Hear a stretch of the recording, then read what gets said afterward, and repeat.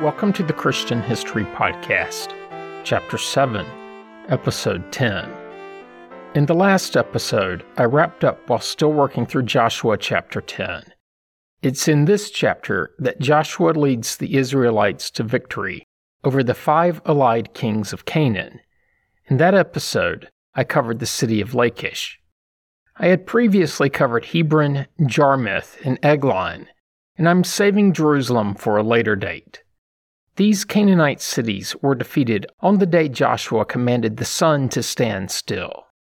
I also covered the lost book of Jasher, and what little is known about the places of Makkedah and Debir. If you missed that episode, you should really go back and give it a listen.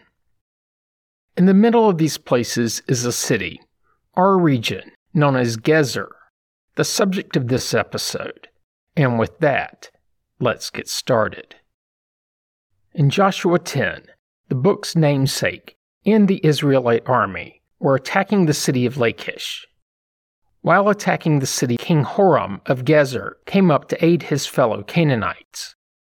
Right away, you should see the contextual clue that speaks to the location of Gezer, at least relative to Lachish. It was at a lower altitude, downhill, likely towards the coast. More specifically, archaeologists think it was at the same site as an abandoned Arab village known as Abu Sesha. As for the name of Gezer itself, sometimes you will see it rendered as Tel Gezer or in Arabic, Tel el Jazari. Most of these indicating it was built on top of a hill, a tell. In this case, in the foothills of the Judean mountains, about halfway between Jerusalem and Tel Aviv, meaning it's about 19 miles, 30 kilometers to the northwest of Jerusalem. This placed it on a trade route that passed through the valley of Ilon, essentially between the coast and the central portion of Canaan. More on what that meant in a minute. In the Old Testament, like I mentioned just a bit ago, King Horam of Gezer made the trip up to Lachish to help their now kingless city defend itself against the Israelites. When he got there, the king was slaughtered along with his troops. What's unclear at this point was if it was just the expeditionary force, or if the Israelites then went on to attack and defeat the entire city. All we're told is that Joshua struck down the king and his people, leaving no survivors. Joshua 16 does tell us that the Canaanites who lived in Gezer were not driven out. Is this the city or the region? It's much less than clear. Later in Joshua, the city, along with the surrounding pasture land, became a Levitical city. So, how to piece all of this together? Likely, the Israelites defeated the king and his army. This left the city intact, but weakened. As the Israelites began to control more and more Canaanite territory, the city and region around Gezer came under their control, but the people who lived there, at least some of them, remained. In the next few hundred years, from Joshua through the Judges, then to King David, Gezer would be mentioned, but mostly as a geographic reference, like in 2 Samuel, when David struck down the Philistines from Geba all the way to Gezer. That all changed in 1 Kings 9. Here, we're told that the Egyptian Pharaoh went up and captured Gezer. When he did, he burned it down. But he wasn't done. He then had the Canaanites who lived in the city killed. Why would he do this? His daughter was marrying King Solomon, and the Pharaoh gave the captured and burnt city to Solomon as part of his daughter's dowry. Solomon then rebuilt the city. And this leaves a begging question. If the city in the time of Joshua was assigned to the Levites, but was later conquered by the Egyptians and given to the Israelites, what happened in the years in between? Unfortunately, the text of the Old Testament doesn't tell us. And as for this unnamed Pharaoh, it's thought he may have been Seamun, part of the 21st dynasty, who ruled during the Third Intermediate Period. Siamun is thought to have occupied the throne between about 986 and 967 BC. Though do note that this identification of the pharaoh is disputed, mostly because Solomon isn't believed to have assumed control over Israel until 970 BC, so their reigns didn't overlap much. Instead, the pharaoh may have been Shoshek I of the 22nd dynasty, and still in the third intermediate period. This pharaoh ruled between 943 and 922 BC, meaning the first 12 years of his reign overlapped with Solomon. He may have also been the pharaoh of the Old Testament who sacked Jerusalem, though in 1 Kings 14 he's named as Shishak. In that chapter he loots the city, taking with him the treasures of the house of the Lord and the treasures of the king's house, everything. He also took away all the shields of gold that Solomon had made. Of course, there will be much on this in the future, but for now, I need to get back to the city of Gezer. Essentially, after King Solomon, there were a few other mentions, but they returned to a strictly geographic context. And before moving on, there's one other thing of note. Around the area of the site thought to be the city, carved stones have been found. And the engravings on these stones tend to be a combination of Hebrew, Greek, or Aramaic. What they are engraved with are the words boundary of Gezer, making them, of course, boundary stones. They also have the name Akius, among others, on them. And they date to sometime around the 1st century BC, meaning it was well after the Old Testament period. That, of course, would explain the Greek language on the rocks. As for boundary stones, don't forget the prohibition in Deuteronomy 19 for moving boundary markers. In that case, almost always stones. As for these specific stones, they're worth a minute or two. So far, 13 boundary stones have been identified near the tell, with a distance ranging from just under 650 feet, about 200 meters, to as far away as over a mile, nearly 2 kilometers. The first ones were discovered in the 19th century AD. So, in terms of relative history, they're recent. And it's these stones that led to the positive identification of the tell as the biblical Gezer. The current thinking is that the stones marked either the boundaries between private land or demarked the line between what was city and private land. 10 of the 13 have at least 2 languages inscribed. Among these, they all have Greek, with the other language being either Hebrew or Aramaic. Naturally, this indicates they were placed, or at least inscribed, when the Greeks controlled the region, post-Alexander the Great. As to more exact dating, opinions vary and date to as late as when Herod governed. I lean towards the later Herod date, as some of the stones bear the same names as powerful land-owning families found in separate Herodian records. And that's it for the biblical text. Which gets me to the outside record and means I need to back way up. But before I do, I also need to point something out. Most of the outside record of Gezer's history comes from 2 sources. The first are mentions in Egyptian records. I covered the hows and wheres of these records extensively in my months-long dive into Egyptian history. The other source are the many archaeological excavations in and around Gezer. So many excavations that the city and the area surrounding it is widely believed to be the most dug-up area in all of Israel. There's a lot there, meaning I have much to cover. Archaeologists currently posit that the settlement in the city dates back to the end of the 4th millennium BC, but to call these settlements is being a bit generous. In reality, in that period, the people living there would use caves, some natural, some cut by man. Either way, they lived in these caves, literal cavemen, and not as far back as you would think. If the end of the 4th millennium BC means Pick a year, and I'll pick 3200 BC. This would place it only about 1,000 years before Abraham immigrated to the region, meaning that Abraham was just as close in years to these cave dwellers as he was to King David, give or take. Given the tools in use at the time, the cave dwellers were smack dab in the middle of the Stone Age. Fast forward to the early Bronze Age, and the development had significantly advanced, out of the caves and into houses. A settlement that at some point in this era had a water distribution system on the tell. This water system consisted of a tunnel going down to a spring, and is similar to those found in Jerusalem, among other regional cities.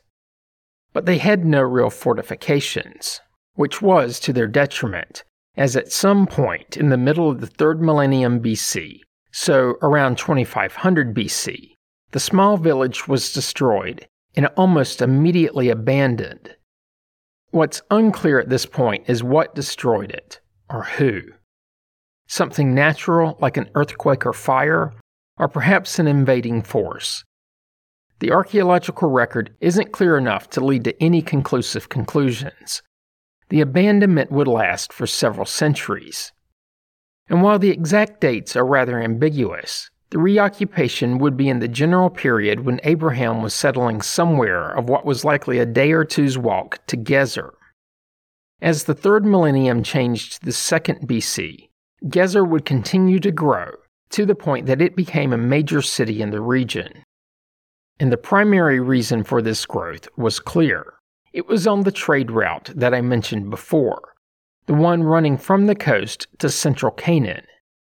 This was in the same period that agriculture took off, as did sea trade. The Gezer economy benefited from both of these. And it wasn't a single trade route, but was on several roads leading between Egypt and Syria, Anatolia and Mesopotamia, and the road to Jerusalem and Jericho. At this point, and possibly owing to its previous destruction, or to the general trend towards armed mass conflict, or to the wealth contained in the city, perhaps for one of those reasons, or something different entirely. As the city grew, it was also fortified by a wall. Inside the walls, besides the usual housing, there was also a Canaanite religious shrine. More on that in a bit. As for the defensive structures, what's been uncovered so far is rather impressive, especially for that period. There were actually 2 separate walls, an outer and an inner. The outer wall, due to its design, is usually referred to as a round part, and was about 16 feet, 5 meters tall. Its construction was of alternating layers of dirt and chalk, and was covered in plaster. The inner wall was about 13 feet, 4 meters wide, and significantly taller. It was made of large stone blocks and was complete with towers. At one corner was the gate to the city, nestled between 2 towers. The gate itself was constructed from wood, but as good as this was, it wasn't enough. In the middle of the 2nd millennium BC, the city was destroyed by fire, as evidenced by a destruction layer in the soil on the tell. This was about the same time that the Egyptian pharaoh Thutmose III was campaigning through Canaan, and not a political campaign, but a military one. Thutmose III ruled during the 18th dynasty, which was during the New Kingdom. He was on the throne between about 1479 and 1425 BC. In fact, he is mostly known for his several successful military campaigns in Canaan, so this connection makes a great deal of sense. This would have also been when the Israelites were living for the 400 or so years in Egypt. And there's additional evidence of an Egyptian connection to the fire that led to the city's destruction. Thutmose had a temple built at Karnak, and an inscription in that temple refers to Gezer. This inscription is the oldest known written reference to the city. Also found and dating to this period is a calendar. It's a plaque that contains text appearing to be either a student's memory exercise or used in the collection of taxes from farmers. Another possibility is that the text was a song listing the months of the year according to the agricultural seasons. And those are drastically different theories indicating that the proposed uses are speculative. It did yield insight into something else, too, and that's the language of the time. Shortly after the destruction at the spear tips of the Egyptians, and as seen in the Amarna letters, the leader of Gezer swore his loyalty to the Egyptian pharaoh. These letters, which I've covered numerous times, reflect correspondence between outlying regions, primarily Canaan, and the controlling government back in Egypt. The clay tablets date to the 14th century BC and were uncovered in Egypt. The trove includes 10 letters from 4 different kings at Gezer. All are from a period of about 20 years. There are other artifacts from about the same period that were uncovered at Gezer itself. These include several pottery vessels and a collection of cylinder seals of the type to mark clay tablets as official correspondence. There's also a large scarab with the cartouche, which is the pictogram of Egyptian pharaoh Amenhotep III. This should all be making more sense now.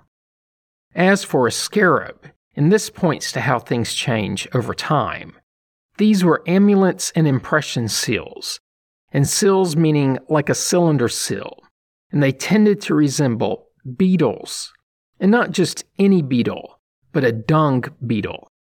You didn't see that one coming. There also have been several uncovered skeletons from this period.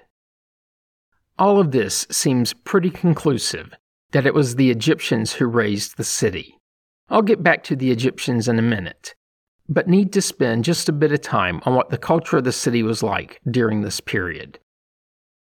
It's assumed the city remained strong economically while it was controlled by the Egyptians. While leaders and allegiances may change, trade routes tend to remain static for longer periods. But trade isn't the only facet of a culture. Religion is too. During this period, Gezer was fully engulfed in Canaanite polytheism. On the northern part of the tell, the ruins of what are believed to be a temple have been uncovered dating to about 1600 BC. More specifically, a row of 10 large standing stones, all oriented in a north to south manner. And these are not small rocks. Instead, the largest is about 10 feet, 3 meters tall.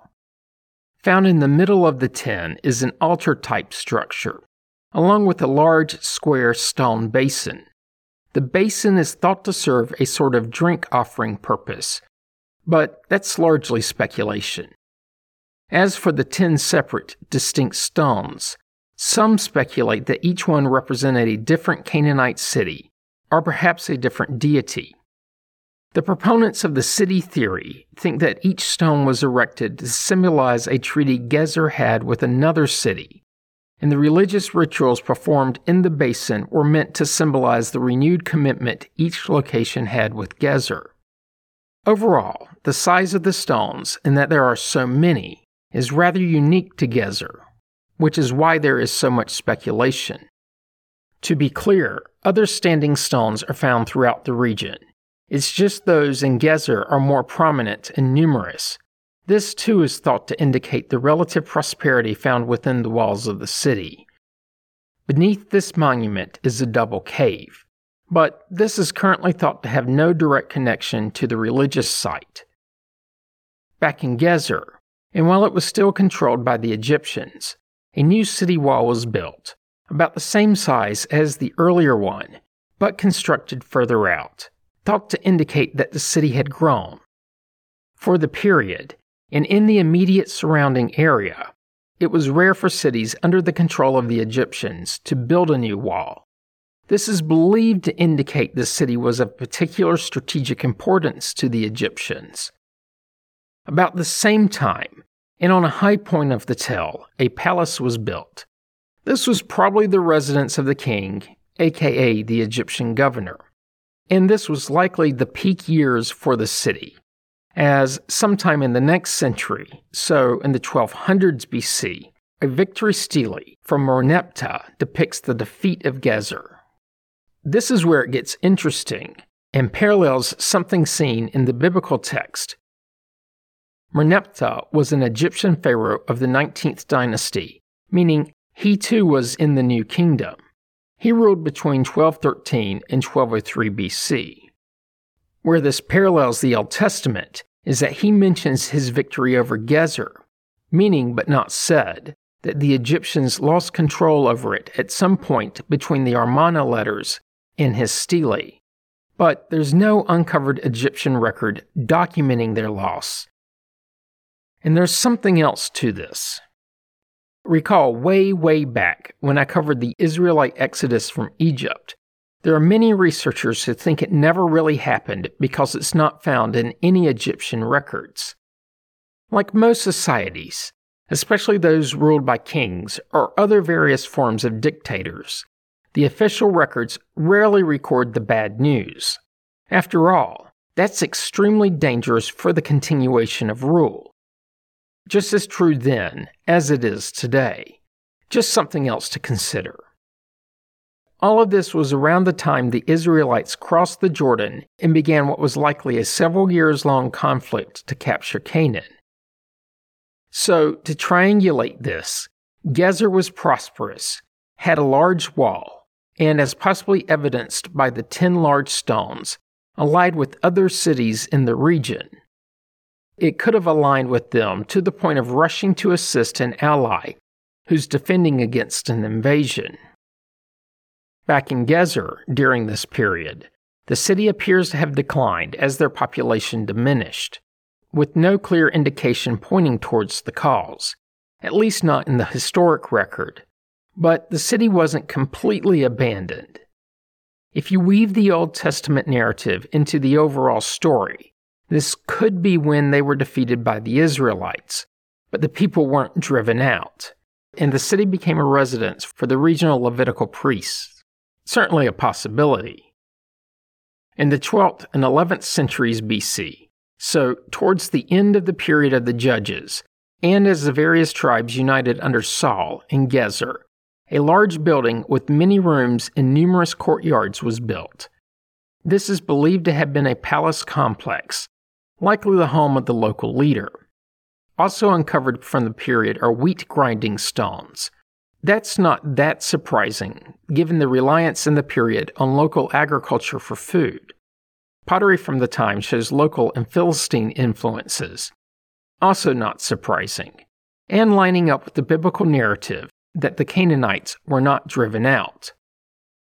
Fast forward a bit past Saul and David, and maybe even Solomon for that matter, as the outside record is a bit quiet in these years. Which gets me back to the Egyptian record. At the Temple of Amun in Tanis, which is of course in Egypt, there is a fragmentary triumphal relief scene believed to be related to the sack of Gezer. This Temple of Amun dates to the early 1st millennium BC. It depicts an Egyptian pharaoh smiting his enemies with a mace. And this pharaoh is believed to be either Siamun or Shoshak, and the one potentially referenced in 1 Kings. There's another clue in the broken description, and by broken, meaning pieces are missing, so the illustration is incomplete. What is visible and telling are the weapons the Egyptian leader is wielding. The first is a mace, which isn't surprising. The second, though, is different. It's an unusual, especially for Egyptians, double-bladed axe. This axe has a flared crescent-shaped blade, which is more similar to Aegean-influenced axes from the period than the Canaanite weapons. This has led researchers to propose that the depicted defeated Egyptian enemy were the Philistines, possibly related to the Sea Peoples, hence the Aegean influence. And these could have been the same people defeated in the Book of Kings. Though other researchers think the depiction could be made up from whole cloth and therefore have no basis in history. a different relief likely shows that the Neo-Assyrians, when ruled by King Tiglath-Pileser III, sieged Gezer around 735 BC. The siege would tend to indicate its wall was still intact. When the Greeks controlled the region in their post-Alexander world, Gezer was fortified by the Maccabees and was part of the independent Jewish Hasmonean dynasty. Jump forward to the era of Josephus, who wrote of a city named Gadara as one of the 5 regional administrative capitals in the Roman-controlled region, though this could have been a different city entirely. After this, the city was largely abandoned, with control shifting to other regional cities. And that provides me with a good stopping point for this week's episode. Join me next week when I'll pick up in Joshua chapter 10. You don't want to miss it. Comments and questions can be sent to comments@christianhistorypodcast.com. As always, you can find information about the podcast on the internet at christianhistorypodcast.com. This week, help others to find the podcast by leaving a positive review on iTunes. You can find the Facebook page by searching the phrase Christian History Podcast as 3 separate words. Once there, be sure to like the page so that it's easier to find later. Finally, if you're enjoying the podcast, subscribe so you get the episodes as soon as they are released and you don't miss out. Thanks for listening, and have a great week.